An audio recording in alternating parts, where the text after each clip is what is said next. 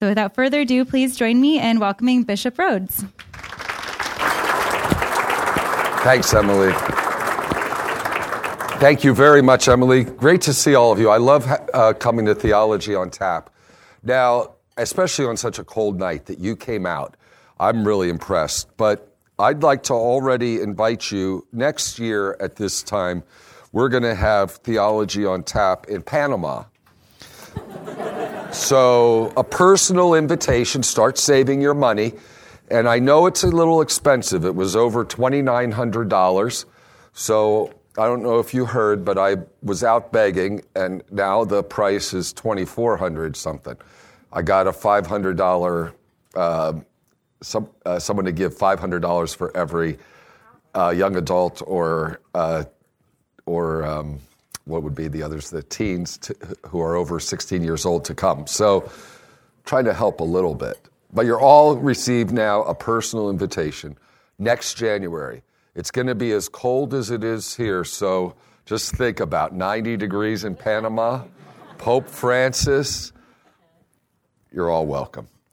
This was an interesting topic that was presented when Sean wrote to me about this topic, darkness and light, finding hope in hard times. It really seemed so appropriate because of, what does all this mean? We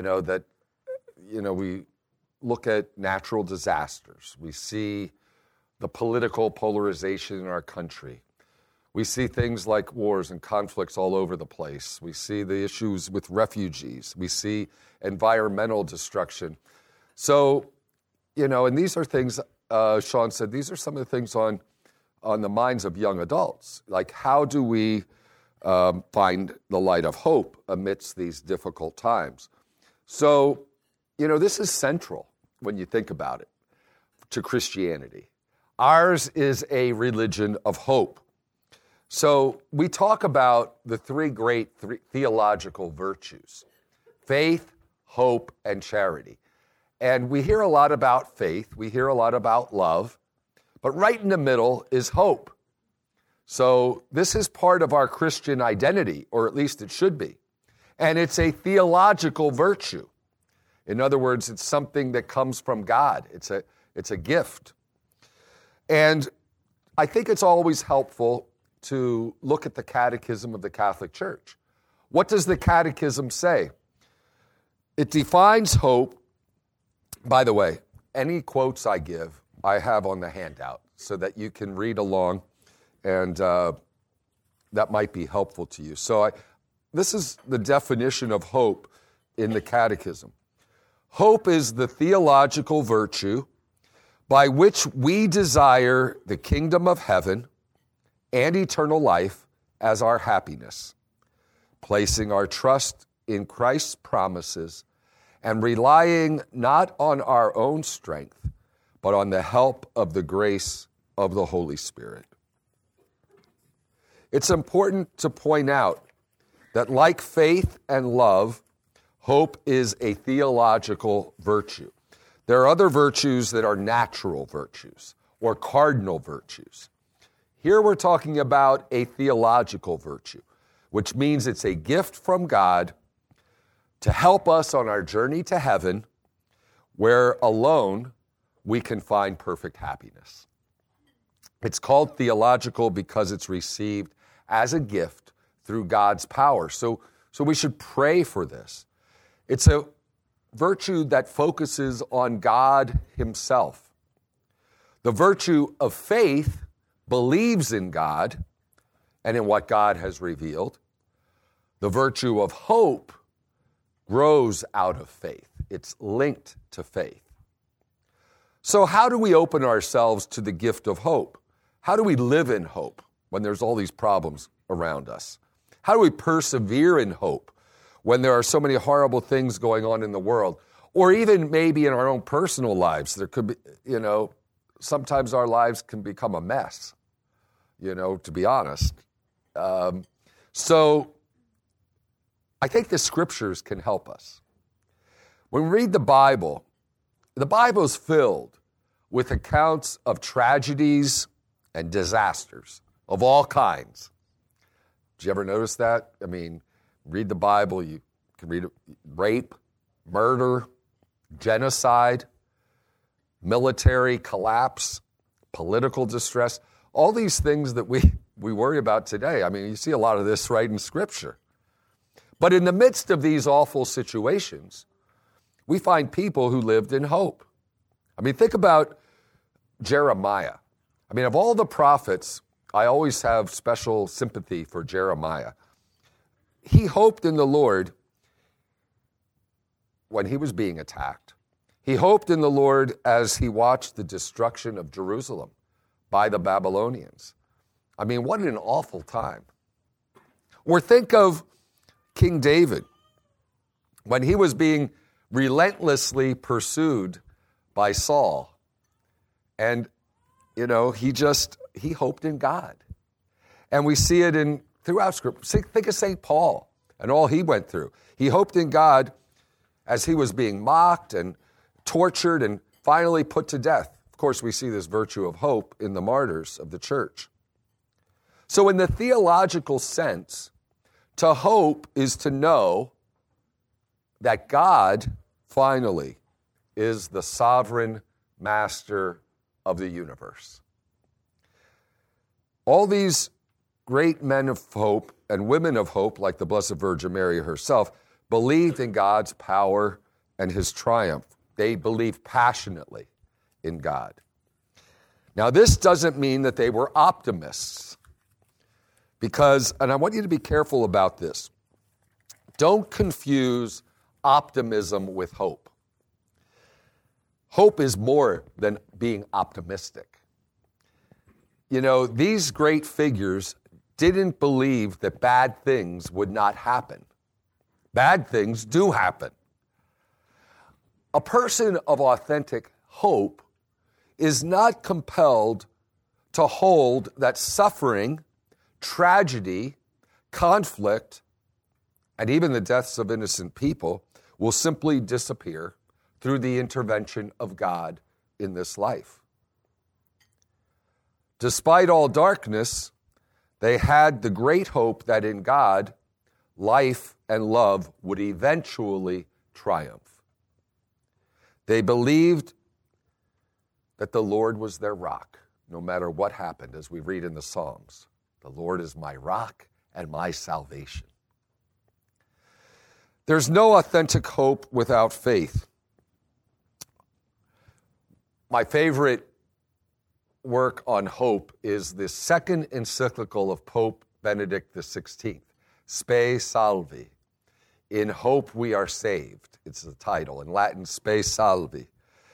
In that very deep and profound reflection, Pope Benedict early on recalled the story of a woman who endured more than her share of unjust calamities, Saint Josephine Bakhita. Raise your hand if you ever heard of Saint Josephine Bakhita. Many of you did, not everybody.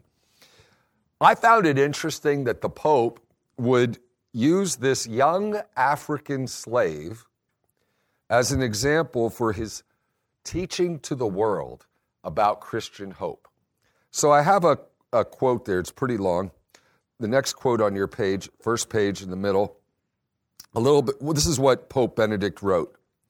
At the age of 9, she, that's Josephine Bakhita, was kidnapped by slave traders, beaten till she bled, and sold 5 times in the slave markets of Sudan.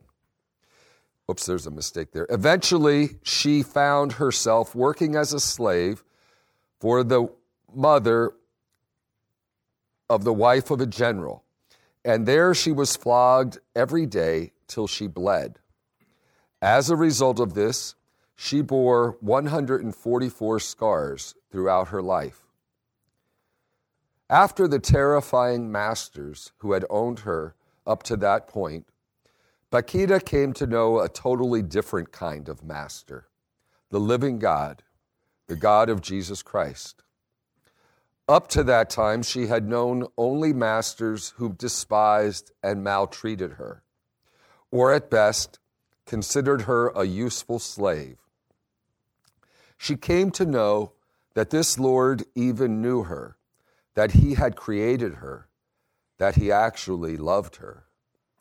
What is more, this master had himself accepted the destiny of being flogged, and now he was waiting for her at the Father's right hand. Now she had hope. No longer simply the modest hope of finding masters who would be less cruel, but the great hope. I am definitively loved, and whatever happens to me, I am awaited by this love. And so my life is good. After reading that, I could just sit down. That says it all. That says it all. I think Pope Benedict used this example of St. Josephine Bakhita to get to the heart of Christian hope.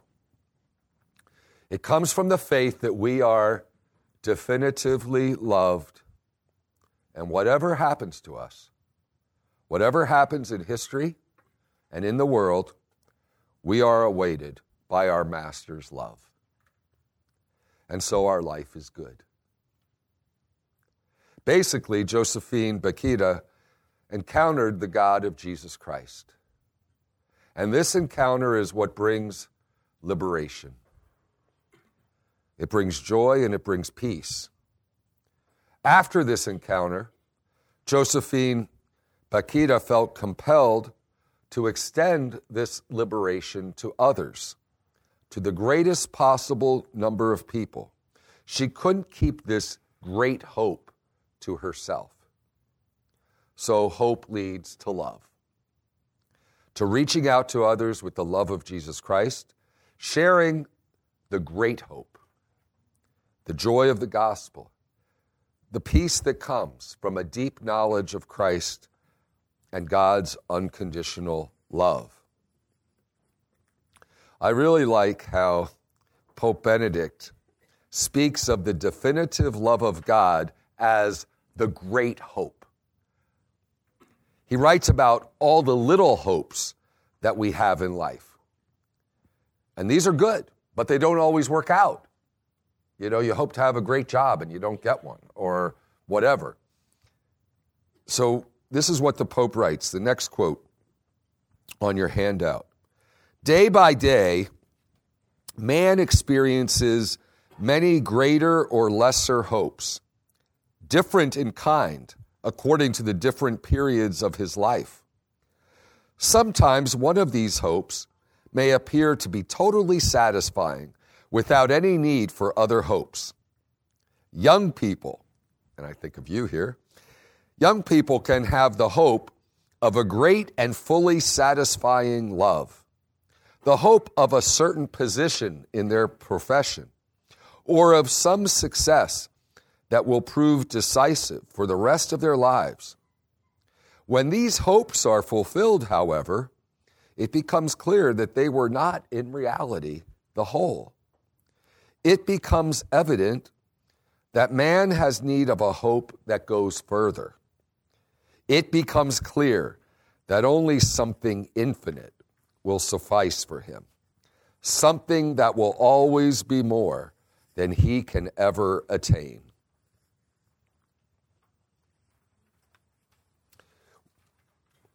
So we walk in this life with this great hope of something infinite, the hope of eternal happiness forever.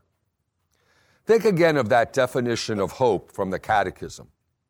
It's the virtue by which we desire the kingdom of heaven and eternal life as our happiness, placing our trust in Christ's promises. That's the great hope Pope Benedict is talking about. It goes further than all our little hopes. And I would say it's intimately linked to one historical event that also transcends history, the resurrection of Jesus. This talk, entitled Darkness and Light, Finding Hope in Hard Times, would not be complete without talking about the light. What light? Clearly the light of Christ and the light of his resurrection. For St. Paul, when you read St. Paul's letters, what is hope? In St. Paul's letters, hope is a person. It is Christ himself. And it's also an event, the resurrection. St. Paul writes beautifully and profoundly about the resurrection as the crowning truth of our faith. We can think about this in the context of the darkness that we see and experience in our lives and in the world. Jesus' resurrection involves the redemption of all suffering, physical, psychological, and spiritual. I invite you to listen to this passage from the book of the prophet Isaiah, which St. Paul sees fulfilled in the resurrection of Jesus. This is Isaiah chapter 25, verses 8 and 9, the first quote on the second page of your handout.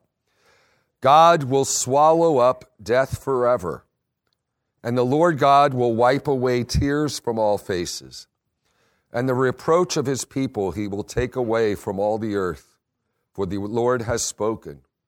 It will be said on that day, behold, this is our God. We have waited for him, that he might save us. This is the Lord. We have waited for him. Let us be glad and rejoice in his salvation. Well, Jesus' resurrection is the fulfillment of this prophecy, the redemption of all suffering. That's why the resurrection is at the center of Christian doctrine. Virtually every dimension of the Christian life draws its strength and fulfillment from it. In fact, St. Paul is so adamant about this, about the foundational status of the resurrection, that he declares to the Corinthians in his first letter to them in chapter 15, verses 13 to 19, the quote is in your handout, but if there is no resurrection of the dead, then Christ has not been raised. If Christ has not been raised, then our preaching is in vain, and your faith is in vain. We are even found to be misrepresenting God, because we testified of God that he raised Christ, whom he did not raise, if it's true that the dead are not raised. For if the dead are not raised, then Christ has not been raised.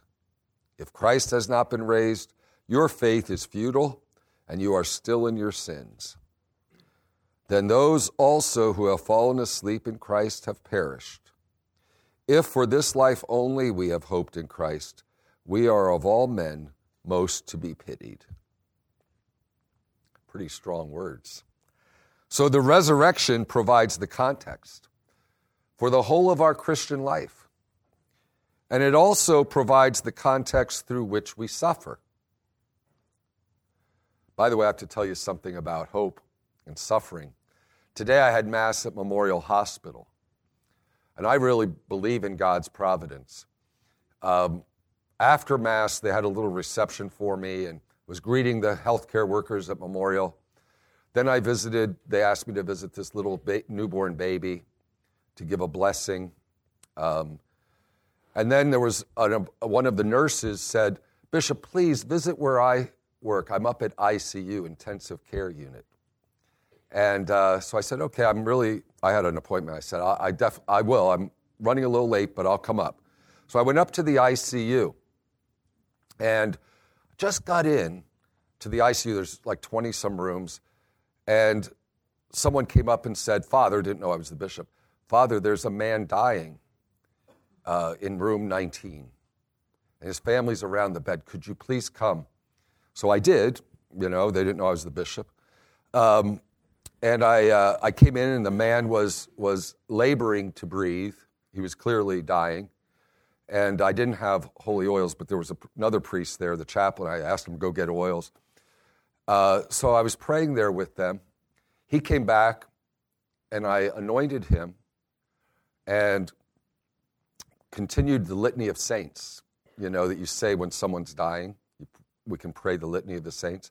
And then that beautiful prayer, "Go, Christian soul." I forget how it goes, but it's a beautiful prayer. And it's, basically entrusting the person to God's mercy. So I said those words, "Go, Christian soul, to meet your Lord and Savior." And then at the end of the prayer, "Amen." He died. Right at that moment. Now, is that a coincidence? I mean, here I was, am I even going to the ICU? And to be going into that room, saying the prayers, I didn't have the oils. The priest went to get the oils. I got them, gave him the last rites, said the prayer, and with the family, he just passed away when we said amen. Anyhow, talk about Christian hope. I got off my topic here. But I thank God for the graces that come in moments that we never expect. The connection between suffering, the cross, and the resurrection is particularly important because the resurrection provides meaning and redemption to the seeming negativity of suffering because it transforms suffering into a pathway toward unconditional love and eternal joy. Notice that every time Jesus predicts his passion, he also predicts his resurrection. They're inseparable. And it's the same in our lives. We should view our suffering in the same way that Jesus viewed his suffering, as inseparably connected to our resurrection in glory with him. So Christian hope, founded in the resurrection of Christ, includes the hope of the transformation of our bodies in spirit, power, and glory. And it's not just an individualistic hope. It is hope of communion with our brothers and sisters. That's why Scripture gives us the image of heaven as a banquet. It's the perfect, loving communion with Jesus and all others in the kingdom. It's the communion of saints.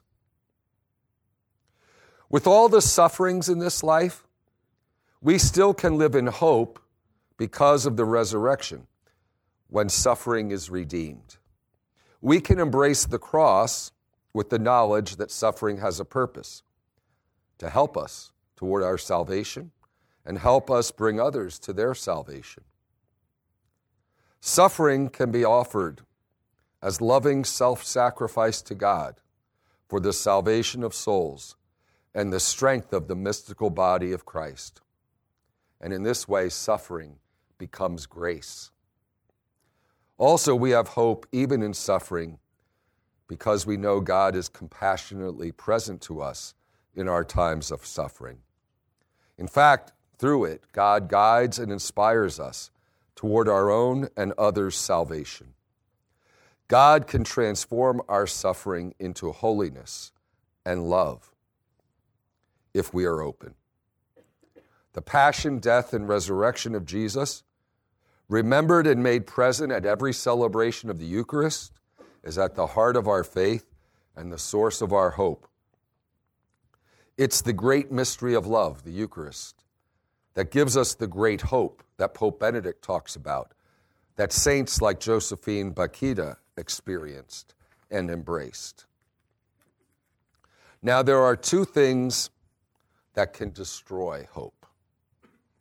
They are the two great sins against hope: despair and presumption. They are opposite vices, and both are temptations today. I think I said as one of the questions, I'd be interested in what you think among young adults, which is the greater temptation, despair or presumption? Many fall into one or the other of these sins against hope. First, despair. This is in your handout. This is the definition in the Catechism. By despair, man ceases to hope for his personal salvation from God, for help in attaining it, or for the forgiveness of his sins. Despair is contrary to God's goodness, to his justice, for the Lord is faithful to his promises and to his mercy. Of course, when we think of despair, we think of people like Judas. Despair is giving up. It happens when one doesn't believe that God can save him or her. When it's fully deliberate, despair is a mortal sin. One who despairs no longer asks God for help. It may involve one despairing because of sin, falling into the error one cannot be forgiven. We must be careful here, however, not to presume that every person who loses hope is necessarily committing this great sin of despair, because a very common mental illness is depression, which can have many causes. Probably most suicides result from such a pathological illness, not necessarily the sin of despair. For healthy people, though, hope can sometimes be hard. Think of all the trials of Job in the Old Testament. He was tempted to despair because of the tragic losses in his life. But Job didn't despair. He would proclaim in the midst of all his sufferings, "I know that my Redeemer lives." There are also psalms of lamentation in the Old Testament. If you're ever feeling down, it's good to pray these psalms. The psalmist even complains to God, and one can see how hard it is for the psalmist to find hope, but he does. You can also think about the spiritual darkness of the saints. Struggling with hope is not unusual, even in the lives of the saints. But they persevered. They continued to pray while living in darkness. Through the darkness of their faith and the secret power of their hope, they became great saints. Think about Mother Teresa and her darkness. Or think about St. Therese. She wrote about it. Think about what was going on inside John Paul II those last 2 years of his life when he was losing so much of his health. Now, the other sin against hope is presumption. And I have a quote there from the Catechism.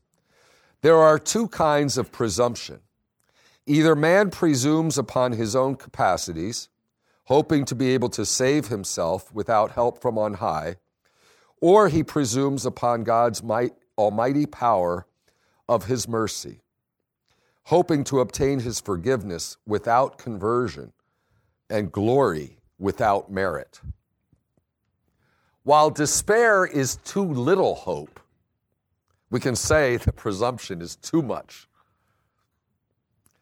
More precisely, presumption is a false hope because it produces a confidence not based on trust in God, but on our own powers to gain this happiness while neglecting the means that God offers. It's directly against theological hope to mock the mercy of God by delaying repentance, for example, or the sacrament of reconciliation, or good works, in the hope, which isn't real hope, it's presumption, that after a bad life, we can have a deathbed conversion. Presumption can be expressed by a statement like this: God is good.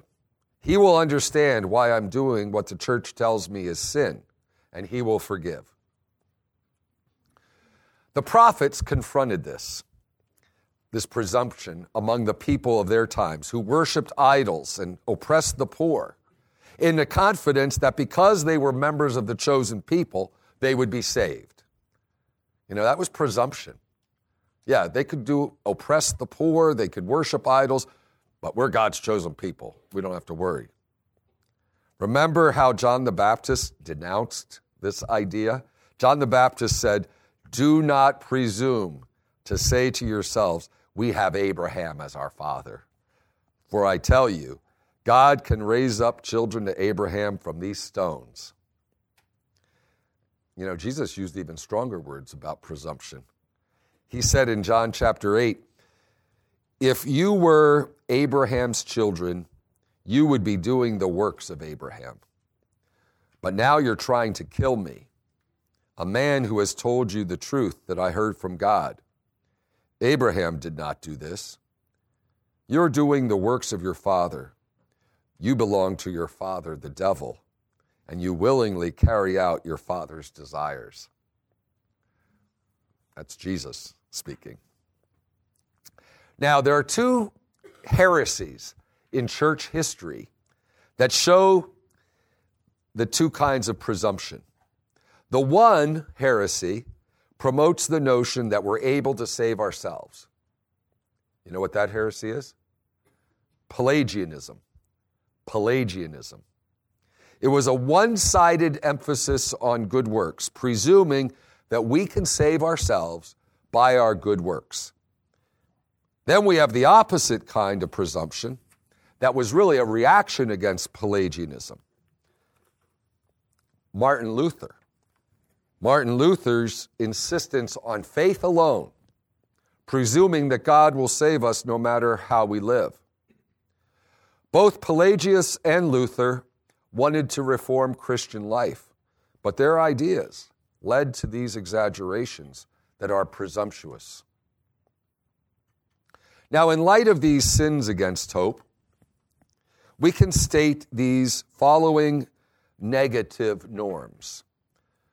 Father Benedict Ashley, who's a Dominican, gave these norms that I think are very helpful to us. Number one, never despair of the mercy of God, no matter what our sins may be. Number two, never presume that we will attain eternal life without sincerely striving to keep God's commandments, or that because of God's mercy, we can sin with impunity. So he's saying no to despair, no to presumption. And then number three, never lose trust that God hears and answers according to his wisdom and merciful will our prayers for ourselves and others, especially for the coming of God's kingdom. And then Father Ashley formulates a positive norm for the theological virtue of hope that I think is pretty helpful. It's the last paragraph on that page of your handout. Since union with God is the ultimate goal of human life, which cannot be reached unless we hope to attain it and strive for it by the aid of grace, we, the baptized, must continue firmly to hope for eternal life in God through Christ by the power of the Holy Spirit, in spite of our sins and trials in this life, even to death. Now, I'd like to finish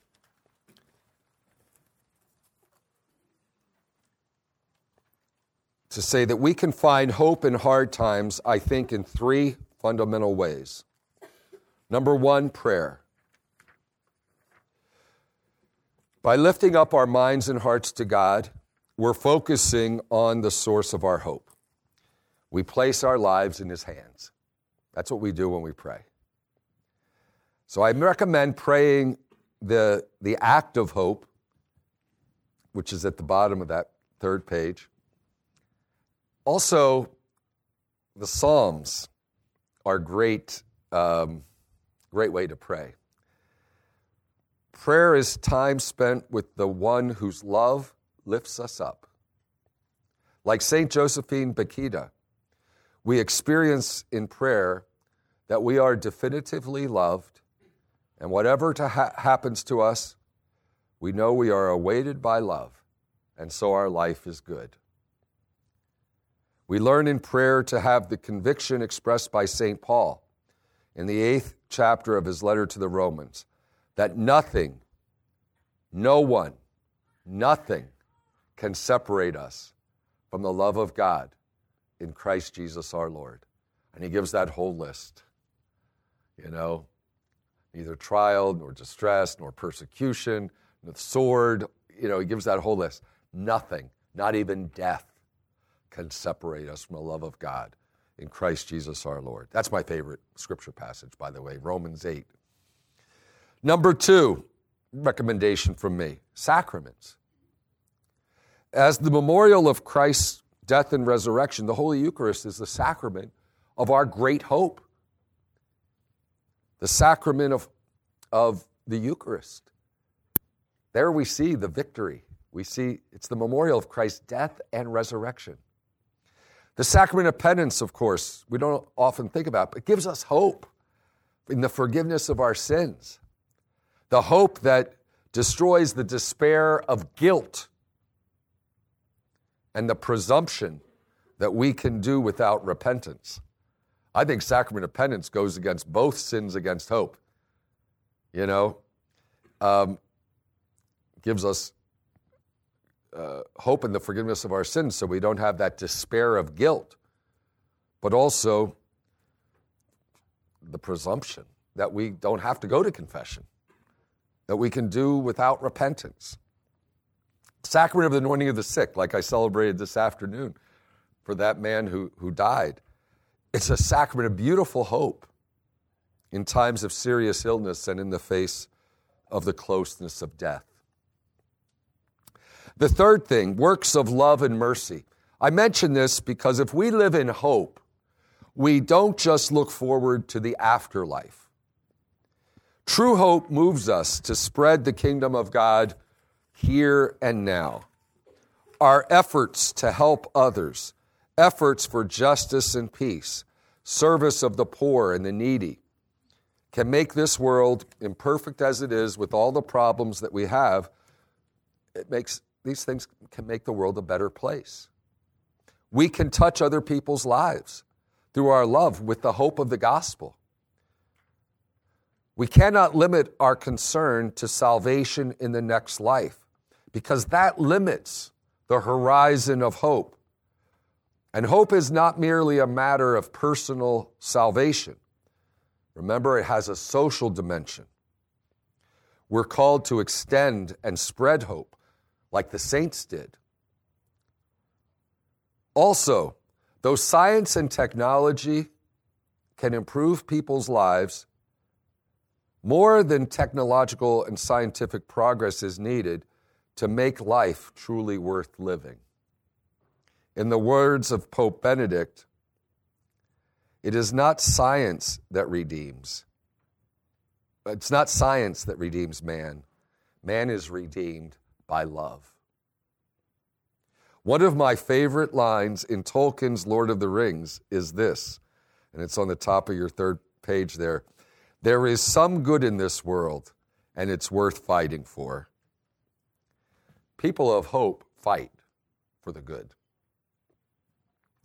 Amid all the sin and evil, the darkness of the world, we're called to live in hope.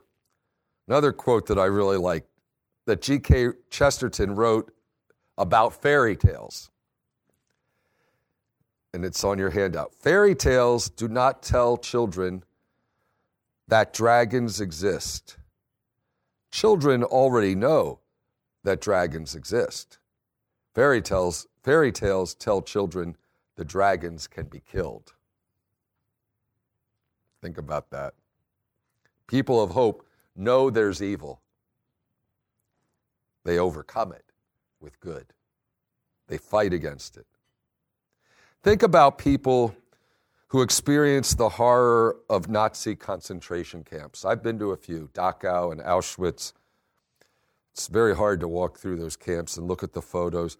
People physically abused, daily threatened by murderous death, enduring the loss of all property and privacy, and mourning the extinction of so many friends and relatives. In his book, Man's Search for Meaning, Viktor Frankl pointed out that people in these horrible circumstances nevertheless reacted in radically different ways. Some killed themselves.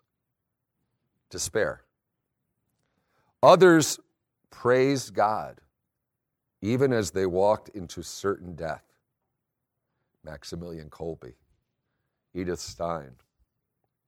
As Frankl remarked, and this is on your paper, he who has a why to live for, can bear with almost any how. He who has a why to live for can bear with almost any how. Man needs hope to live. It's indispensable for those who encounter suffering of whatever depth. Pope Benedict wrote, and the quote is there, "The present, even if it is arduous, can be lived and accepted if it leads towards a goal. If we can be sure of this goal, and if this goal is great enough to justify the effort of the journey." Well, we have such a goal. God's house, the banquet feast of heaven. I end here with advice about living in hope from the doctor of the church, St. Bernard of Clairvaux. The quote is there, "Wait upon the Lord, be faithful to his commandments. He will elevate your hope and put you in possession of his kingdom. Wait upon him patiently. Wait upon him by avoiding all sin. He will come, doubt it not, and in the approaching day of his visitation, which will be that of your death and his judgment, he will himself crown your holy hope. Place all your hope in the heart of Jesus. It is a safe asylum, for he who trusts in God is sheltered and protected by his mercy. To this firm hope, join the practice of virtue, and even in this life, you will begin to taste the ineffable joys of paradise." Thank you. At the table I was at, they were talking about both, but I think there was more, was it more despair that you were saying, I think? Really? Yeah. You were saying presumption? You know what we were talking about, presumption. You know where you see presumption, for example, you see it among Catholics who say, oh, I don't need to go to confession, for example. That's the sin of presumption. There's also presumption among evangelicals, you know, like, okay, I'm saved, always saved. I don't have to worry about it, you know. So that's kind of the sin of presumption. I'm generalizing, I know. So I thought they were pretty common, but you also see, you know, in the table that I was at, you know, people who are despair about, you know, because things are getting worse in the world or whatever. Or, you know, so they were saying both, really. But you were saying more presumption. Do you want to share with everybody? In what sense? Why would you say that? You'd actually already touched on the points that we were talking about, actually. Yeah. You know, I was reading I don't usually read blogs, but there was I think I was preparing a homily the other day, and it had to do with the sin of blasphemy against the Holy Spirit, you know, the unforgivable sin. And of course, we consider that basically in our tradition, based in Scripture, that it's really the unforgivable sin is that, what do you call it? Not repenting, you know, it's that impenitence to the end, not turning to God for his mercy, because you don't give an opportunity then to be forgiven. So anyhow, blasphemy. But I was reading all the responses, and there were many responses on this blog that I was like, oh my goodness, this is so sad. Many people were writing in how they thought that their sins were unforgivable. I mean, terrible, terrible guilt that people were writing, and you could tell. I don't know if it was a psychological thing of scrupulosity, but people basically saying, I don't think God loves me. I don't think God will ever forgive me. I think I'm going to hell. I mean, I saw that, like many responses, and I was wondering how many people are like that. Now, I have, in confession, met with people who are scrupulous, and that's more of a psychological problem than it is a spiritual problem. It's connected. But people who have that, what a terrible, it's like obsessive, it's like OCD. It's like obsessive compulsive disorder. So a person keeps going back to confession because they don't feel they're forgiven, even though they've already confessed the sin. They have to go back and confess it again. That's more of a psychological problem. But if it wasn't, if a person was psychological normal and thought that way, then it's really despair. You know what? Also, pride. We have to be careful. That's the root of all sins. And I remember someone who had committed this wasn't in confession, someone had committed, a very good person, someone who was highly regarded and successful and really virtuous, committed a very bad sin, a mortal sin. Now, this wasn't in confession. This was in kind of a counseling situation. The person couldn't forgive himself. Went to confession, someone else, could not forgive himself, felt so bad, terrible, that he had fallen in the way that he did. He was filled with guilt. He could not forgive himself. That was so hard, and I was trying to help. I said, God loves you. Trust in God, He loves you. Yes, you fell. What was the real problem there? It wasn't the sin he committed. It was pride. He couldn't accept in his virtue that he had done something so bad.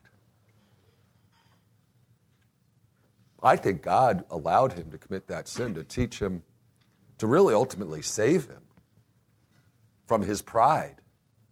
Because ultimately he did recognize that was a sin of pride. When he did, he broke down. But then he was freed of his guilt. He realized, I thought so much of myself. I thought I was so good. I don't know if that relates to this, but... Do we have any other questions Aaron. for Bishop? What's that? Is that right? Yeah. So you know. Yeah, I'm okay. God allows. Yeah. Yes, hello, Bishop. Something's been kind of running through my head ever since you brought up that quote of "He who has the why to live can bear almost any how," and how that relates to the despair. One thing's behind a quote that's attributed all the way back to Julius Caesar. He said that it is easier to find men to volunteer to die than those who are willing to suffer with patience. And one proclivity to give away to despair or to fear things so far. I was wondering if you have any thoughts of why it is such things hold sway over us and how that relates to the falling into despair. Yeah. Would you say that quote again? I had not heard that before. He said, it's easier to find men to volunteer to die than those willing to suffer with patience. Yeah. That's an interesting, I had not heard that quote before. I think, it gets to the whole mystery of suffering. I think that, how would I describe this? I've been with so many people who've have different reactions to their suffering. Sometimes there's stages that people go through because at first people can be so troubled in their spirit and because their focus was so much on things in this life that the bad news, for example, of a terminal illness just can destroy them. And it can end up in severe depression, things like that. But then there are others who, in the face of maybe the same illness or the same suffering, have a certain spirit of acceptance in which they don't lose their inner peace or their inner joy. And I think it's not that it's easy for them, to carry the cross that they have, but they have the virtue of hope, basically, that they have this confidence in God's love for them. They have that great hope that they have the serenity, the peace and serenity that comes with that. I could give, and I don't remember if I spoke in Theology on Tap on the mystery of suffering, or I spoke somewhere on that was a group of young adults in Fort Wayne, and it wasn't Theology on Tap, it was during a holy hour. They asked me to speak on the mystery of suffering, which is not an easy thing to talk about, how to find meaning in suffering. So it's related to this whole idea of hope as well. But I think it's, if we grow in that virtue of hope, suffering takes on a whole new dimension for us when it comes into our lives. So, and even we see it as redemptive, as Christ taught. We make up in our sufferings for what is lacking in the sufferings of Christ, as St. Paul says.